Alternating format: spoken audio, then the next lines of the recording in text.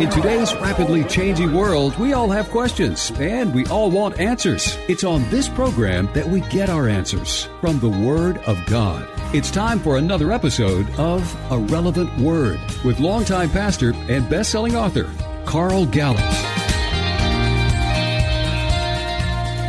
Welcome to another A Relevant Word with Pastor Carl Gallups. Pastor Carl is... His main ministry is in the Pensacola, Florida area at the Hickory Hammock Baptist Church. You can look him up online. You can get one of his several best-selling books. You can find out all about that there. Today, though, we're going to be talking about something that's curious to me, and I'm sure a lot of people. It's the Bible. Now, you may or may not have been familiar with the Bible. Possibly you are because you're listening to the program. And we know the Bible in our hearts to be very special. Mm-hmm. But we know that not a lot of people think that the Bible is the divine work of God or what. But what makes the Bible so different than all of these other, not just religious books, but books in general? What is it about the Bible that makes it so special, Carl? Yeah, well, listen, a lot of people ask that. Why is the Bible? How do you know it's the Word of God? And how can you be sure it's the Word of God and not the Hindu Vedas or the teachings of Buddha or the Islamic Quran or the astrology charts or Nostradamus? I mean, why the Bible? Why do you key in on that? And there's so much in there I don't understand. Some of it looks weird and sounds weird. Okay, well, there's context to all of that, and I could answer all those questions, but this show's not about that. But I can answer the question you asked today in the boundaries of this show. The question you ask, what is it that separates? Okay, so you and I call it the Word of God, the Word of God, not a word or another word or a part of the word. We call it the Word of God. Why and how can we do that?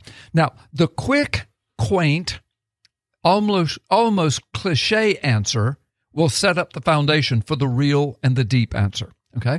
The reason this is different from all other works, religious works. I'm using the word religious with air quotes because I don't consider, Christianity a religion. I know the world's tried to turn it into it. Satan has. But to me, it's relationship with our Creator through the blood of Jesus Christ. But all the religious literature, whether it be, little pamphlets or little, books or big books like, the various books like the Bible, this whole volume. And there are other religions. And I'm not here to bash other religions. I'm just here to answer the question. Why do we know and believe and know in our hearts this is the Word of God? Here's the trite, quick little answer. It's one word.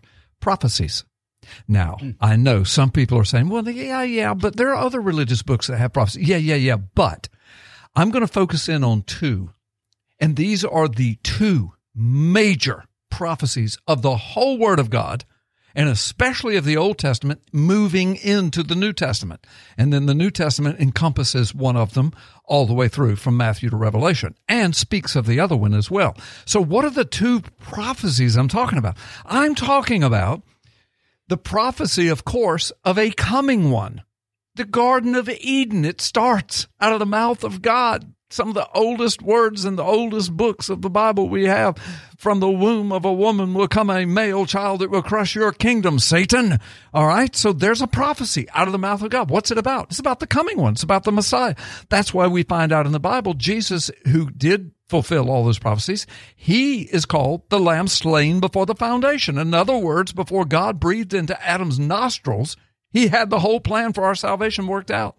So the coming one. Now think about it. Who in their right mind, thousands of years ago, would dare to not only predict that would happen, but put it in the mouth of God and then discuss where he's going to be born, about what time period he would be born, the things he would do to prove he's God in the flesh? He would do things that only God himself can do. Well, what are those things? Well, the Bible tells us clearly, only God can walk on the water. Only God can command the elements. Only God can create elements out of nothing. Only God can open the eyes of the blind. Only God. There's no instance of anybody opening the eyes of the blind in the Old Testament. But yet Jesus comes along. What does he do? He commands the wind and the waves. He takes couple loaves of bread and fish and feeds 10,000. Now listen to me, 10,000 men. When you count the women and children, now you've got 40, 50,000 people who witnessed this. And it was written about in the lifetime of those witnesses. And we have no material from that first century saying, oh, that's a lie. That didn't happen. I was there and that didn't happen. No, instead you have people saying, yes, I was there. That happened. Walking on the water. Only God can do that. The Bible actually says that. On and on and on. So not only do you have this prophecy in the garden of a coming one, but you have all these peripheral prophecies about where he'd be born, what he would do. It prophecies about him going to the cross. There are 3 crucifixion prophecies, I call them. There are many that speak of it. I mean, there's even in hidden imagery like Abraham offering Isaac. But let's get right down to it. Psalm 22. David has a vision. He's all the way to the cross. He says he's looking and he says, they have pierced my hands and my feet. They gamble for my clothing under my feet. I'm encircled by people saying he saved others. Let himself. That was written 1,000 years before Jesus, and all of that happened in his life. Written down, witnessed, testified by 4 Gospels and history itself, and we have no literature coming out of that time period saying that was fake. It didn't happen. None. Yet the Gospels have survived for 2,000 years. And I could go on and on and on with these elements of that prophecy of the coming one. And Jesus Christ fulfilled them all. Now, this is important.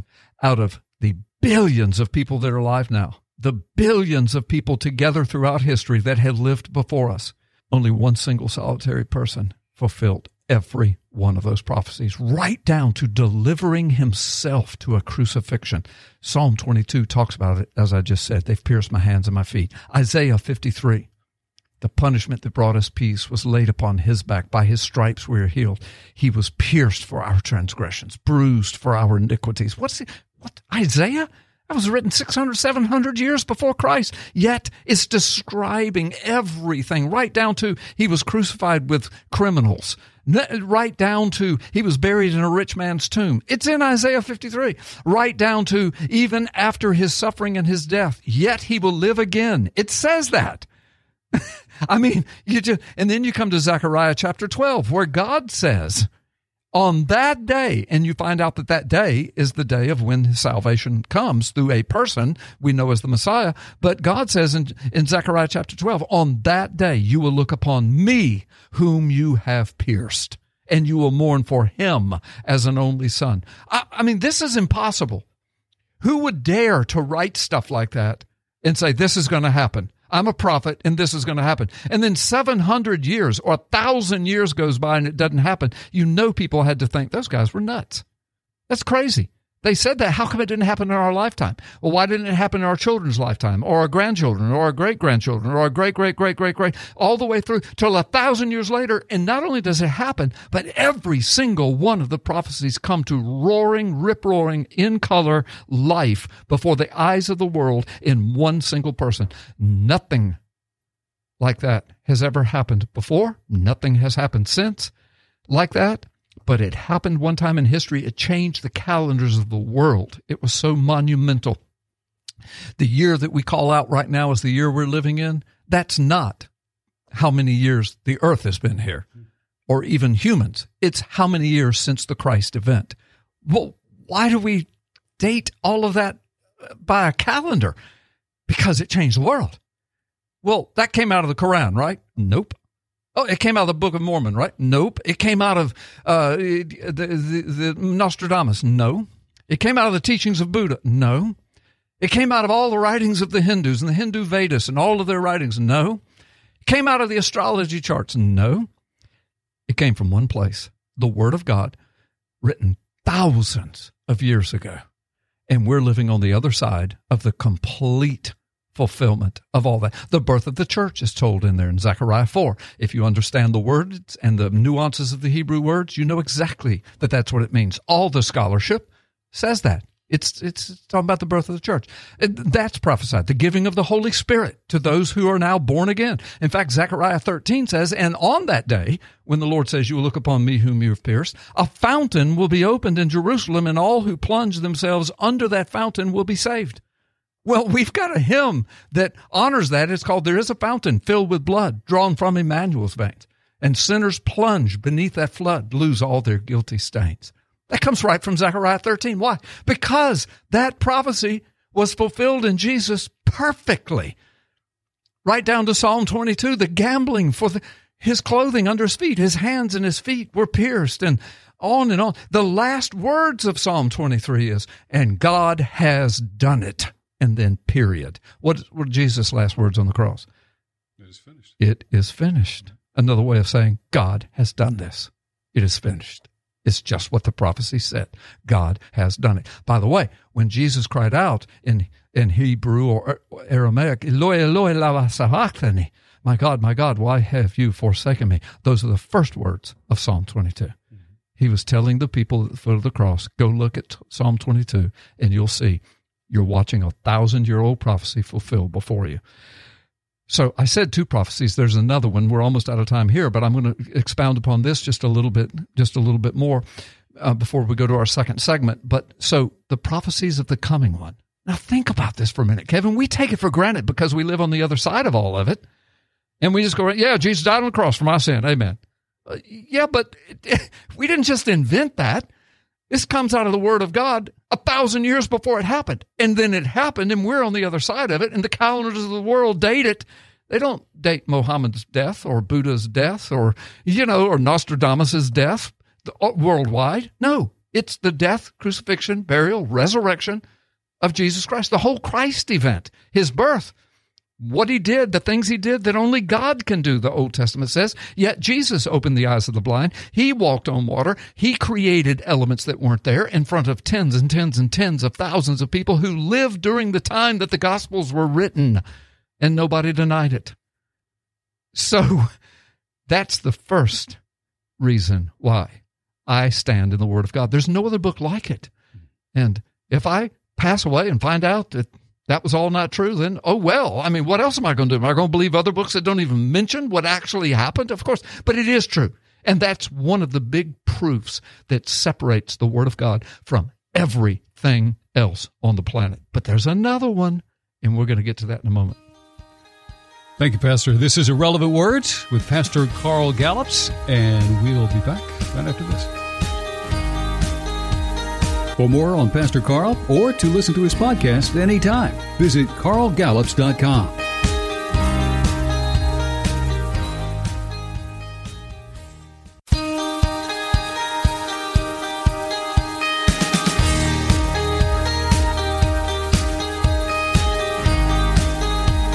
For more on Pastor Carl or to listen to his podcast anytime, visit carlgallups.com.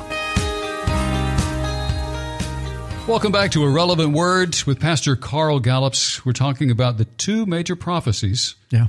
You went through the first one. I did. About what really separates the Bible from every other book there is. Right. It's fascinating because sometimes we take it for granted. We do. We've, especially those of us who have grown up with the Bible, and you just take it it's the Word of God. The truth. And, but we forget how truly special the book is. Right. And then, now go ahead. So much hidden meaning, and it's hidden in plain sight. In plain sight. So this is a fascinating show. Thank you, brother. I appreciate it. And it's going to be very relevant, too, by the time I get to the end. Hopefully it's already becoming relevant, but it really will be. So I said in the beginning that there are 2 main, I said prophecy. That's the deal. And people say, well, so, there's a couple of other religious books that have prophecy. Yeah, but not the 2 I'm talking about.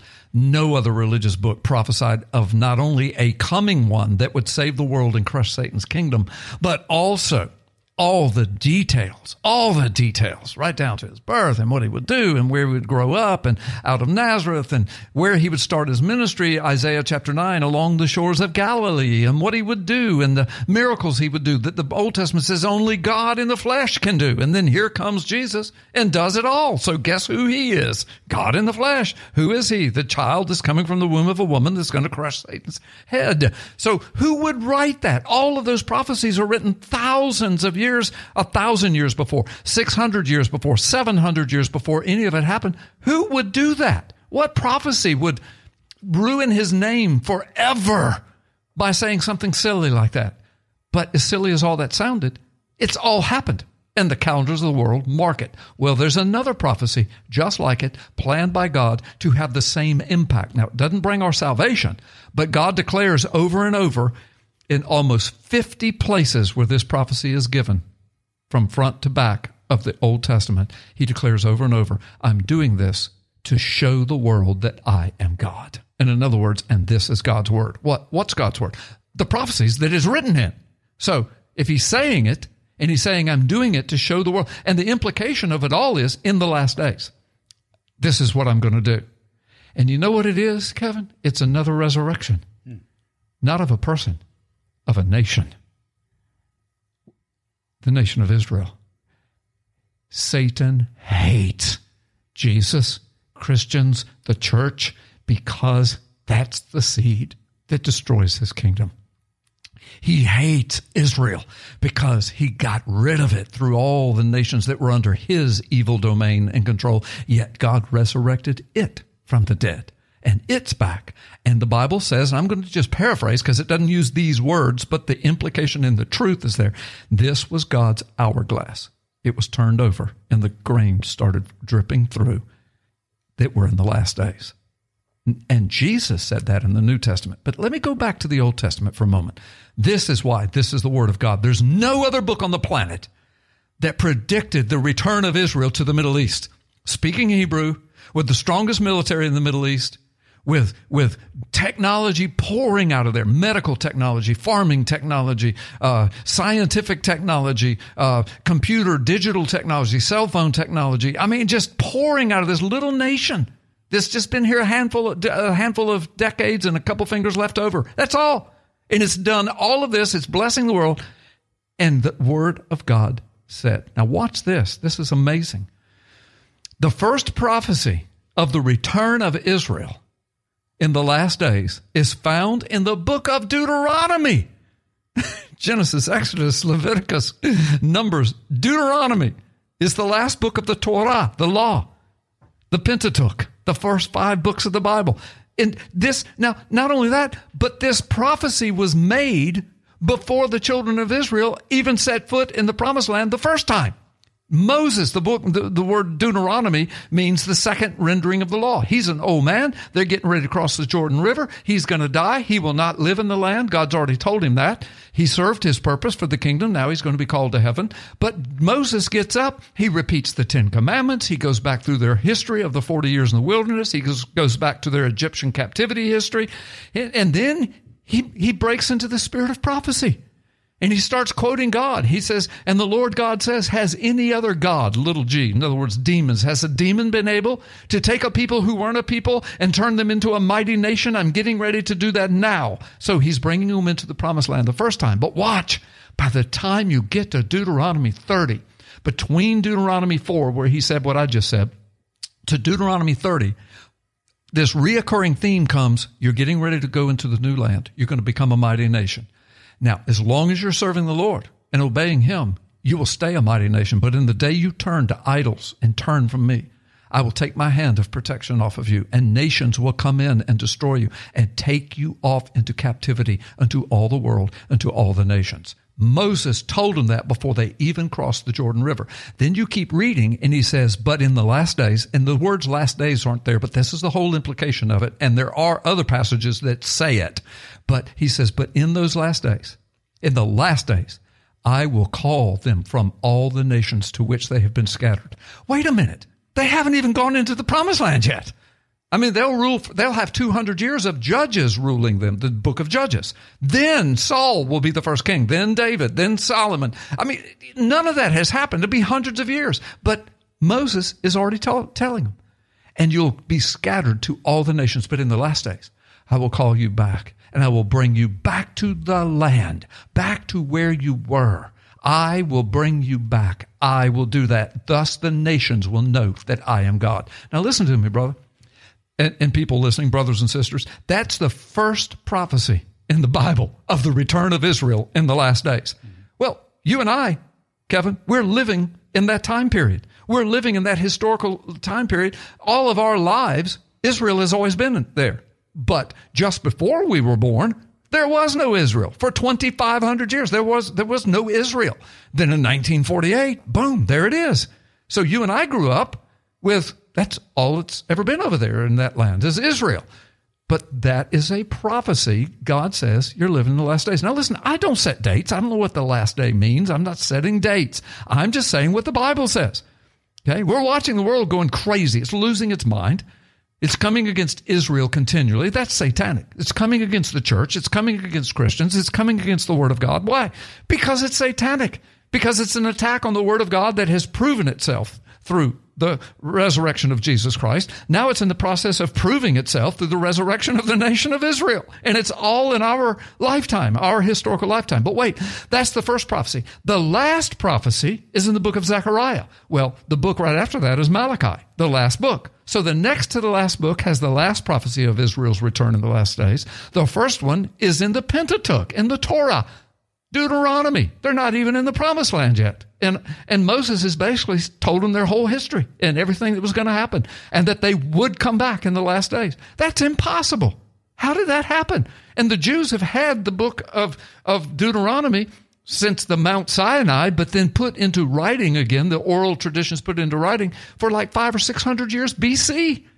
So how could they have known about our lifetime and that it would come back to the land and the people from all over the nations would come back and be there? Yet the Bible and only the Bible talks about that. So from Deuteronomy to Zechariah, it's there. But watch this. Between Deuteronomy and Zechariah are 50 other prophecies like it in the Old Testament. And there's some of them that are whole chapters long. Isaiah 49. I've taught on that right here on this program before.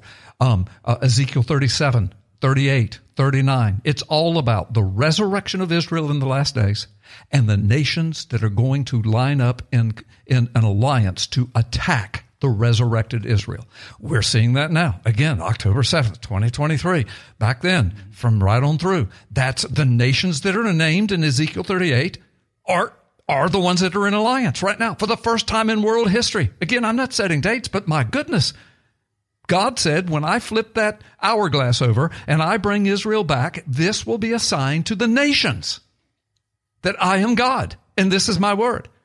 Now, again, there's no other religious book on the planet that made that prophecy in detail one time, much less 50 times, much less from beginning to end. The two major prophecies that have totally changed this world, the two major resurrections that have totally changed this world, the resurrection of Jesus and the resurrection of Israel. And they're all tied together, and they're found only in the Word of God. By the time you get to the New Testament, you see Jesus there. He's ministry, crucified, resurrected, boom, that's all fulfilled. Goes all the way to the book of Revelation. Then Jesus speaks in Matthew 24, right before he goes to the cross. He says, they ask him, when's the signs of your last days, the signs of your coming in the last days? He said, when you see the fig tree bloom, you'll know the time is near. The fig tree, Israel is called the fig tree in the Old Testament and the New Testament, and out of the mouth of Jesus previously and in several books. So when you see Israel bloom, well, when did he say that? In the Roman Empire, 1,948 years before it would happen. But it happened, and we're living in it. And most of the church, most of the world, doesn't even see it. They do not have eyes to see. Satan has blinded them. So do you see the relevance of this, folks?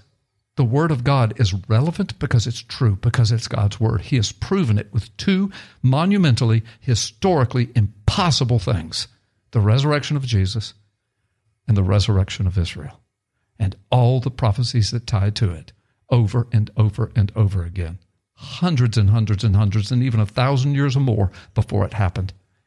The only religious book on the planet. I'm going to stand in that book, on that word, for all of my life.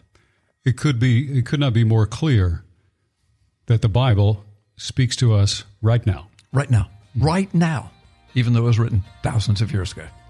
This is a relevant word. Thank you, Pastor Carl Gallups, for being with us today and sharing this message. It's my pleasure. Thank you for co-hosting, and thank you for listening. May the Lord bless you and keep you always. Now more than ever, we need to listen to God. He still speaks through His Word, the Bible. Each week, Pastor Gallups shares what the Word of God is saying. Even now, a relevant word with longtime pastor and best-selling author Carl Gallups. To access Pastor Carl and to listen to his podcast anytime, visit carlgallups.com. Thanks for listening.